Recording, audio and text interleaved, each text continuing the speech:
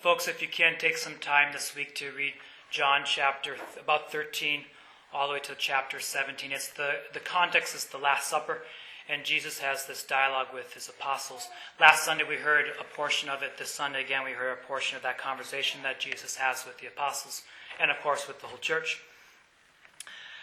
This week Jesus, we hear him say these words, "If you love me, you will keep my commandments. If you love me, you will keep my commandments." Another place in the same conversation, Jesus says, "You are my friends if you do what I command you." You are my friends if you do what I command you. I don't know about you guys, but if you had a friend that said you had to do whatever they commanded you, you probably wouldn't pick that person as your friend. But unless you know that person is right, then why wouldn't you want to do what they are asking of you or what they're commanding you to do? We know that about Jesus. We know that Jesus is always right. And he's also like a father figure for us. In different places he calls us children. Today we hear he says, "I will not leave you orphans." So there's sort of this parent-child relationship. And whenever a child becomes an adult, the child becomes a friend or can become a friend of the parent. And there's still the parent-child relationship, but there becomes more of a friendship. The child begins to see now more fully what's going on within the parent's mind. But when Johnny is 4 years old, he just doesn't get why he's supposed to, not play with the knives. In this context of the Last Supper, Jesus speaks a lot about love, and he also speaks a lot about friendship. Those types of, both are actually the same. A friendship is two people with great love for one another. I just started reading the book by C.S. Lewis called The Four Loves. I'm about halfway through the first chapter. For those of you who don't know who C.S. Lewis is, he also wrote the Chronicles of Narnia. Also, he was good friends with J.R. Tolkien, who wrote the Lord of the Rings books. I'm sure many of you have seen the movies, The Lord of the Rings. Anyway, in this book, the portion that I've read so far, C.S. Lewis talks about two loves. He says there's gift love and there is need love. Gift love and need love. He goes on to say that every human being has a need for love. We have a need for love emotionally, physically, as well as mentally. He even says that this need love, this need to receive love, we immediately realize it when we have our first experience of loneliness. He said once we reach the use of self-consciousness, we immediately are afraid of loneliness. We don't want to be lonely because we have this need to be loved. When I read that portion of the chapter, I immediately thought back to when I was 4 years old at Neurotic. I don't know if it was after a Sunday Mass, after a First Friday Mass, or a First Saturday Mass when we'd usually go there. But this image of I'm behind the church, I'm walking out behind the church as a 4-year-old boy, and I see the 12-passenger yellow van driving off. And I just burst out crying. I thought Dad and Mom left me. But I didn't realize that my siblings were just around the church, and that Dad and Mom were going to be going to somebody's place to pick something up or drop something off, and of course they would come back to pick up us kids. I thought I was left alone. There's this need for love. All of you can probably think of similar situations. We all have a need for love.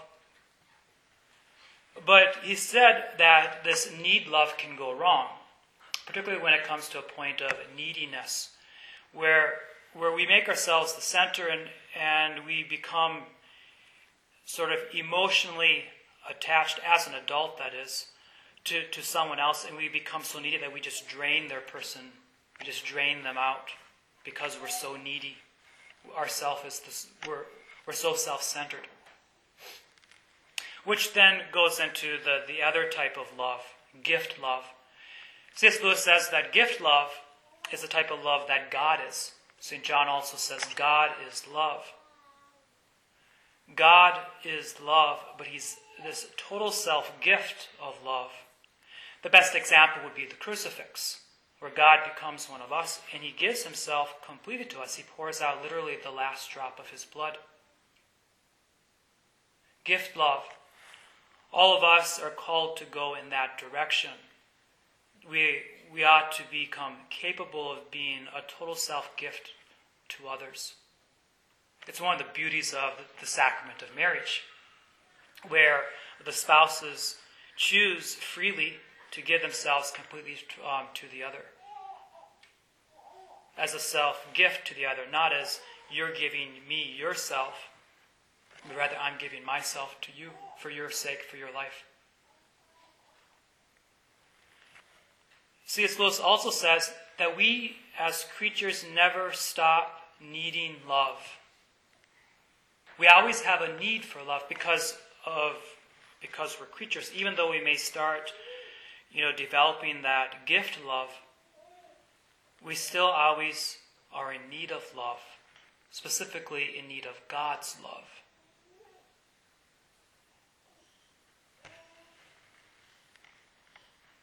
I don't think C.S. Lewis said this, but I haven't read the rest of the chapter yet. But just from reading the portion that I've read, I think one could also make this conclusion, that our need for love is something that's very real. Developing gift love is also something that's very good. But if somebody never develops that gift love, if one always remains in the need love, then one loses one's peace. It's why, and all of those of you who are married and those of you who are not married at this point, you maybe are still experiencing this, but those of you who are married, in your mind you had this thought that, I have this loneliness, I want to be with somebody. If I could just find somebody to be with, if I could just get married. And then you got married, and you're like, this is amazing. Like, I'm never going to be lonely again. Like, it's wonderful, life's perfect. And then after 1 week,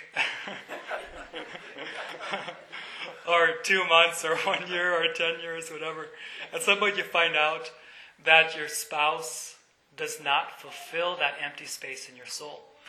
He or she does to some degree, but not completely. Only God can fill that. A spouse cannot fill that, nor even another best friend cannot fulfill that hole, because we're all creatures, we're all finite. Only God can fill that hole within us. Only God is infinite. So however much we need God, we never can wear God out. We can become needy when it comes to God. We ought to be needy when it comes to God.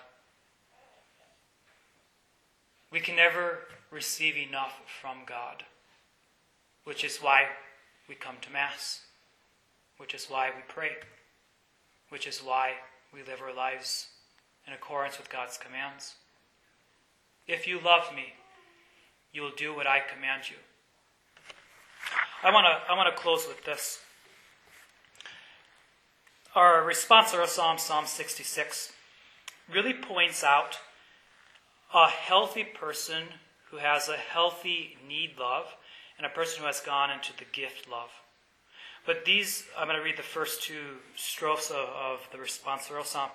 It really is telling the whole earth to shout for joy at how good God is, which tells you that that person has received from God good things. The psalmist says this: "Shout joyfully to God, all the earth. Sing praise to the glory of his name. Proclaim his glorious praise. Say to God, how tremendous are your deeds. Let all on earth worship and sing praise to you. Sing praise to your name. Come and see the works of God, his tremendous deeds among the children of Adam."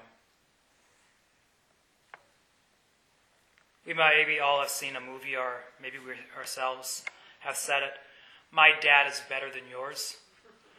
Meaning that my dad is great. My dad is awesome. He's so good. That's kind of what the psalmist is saying here. My God is better than anything else out there. My God is amazing.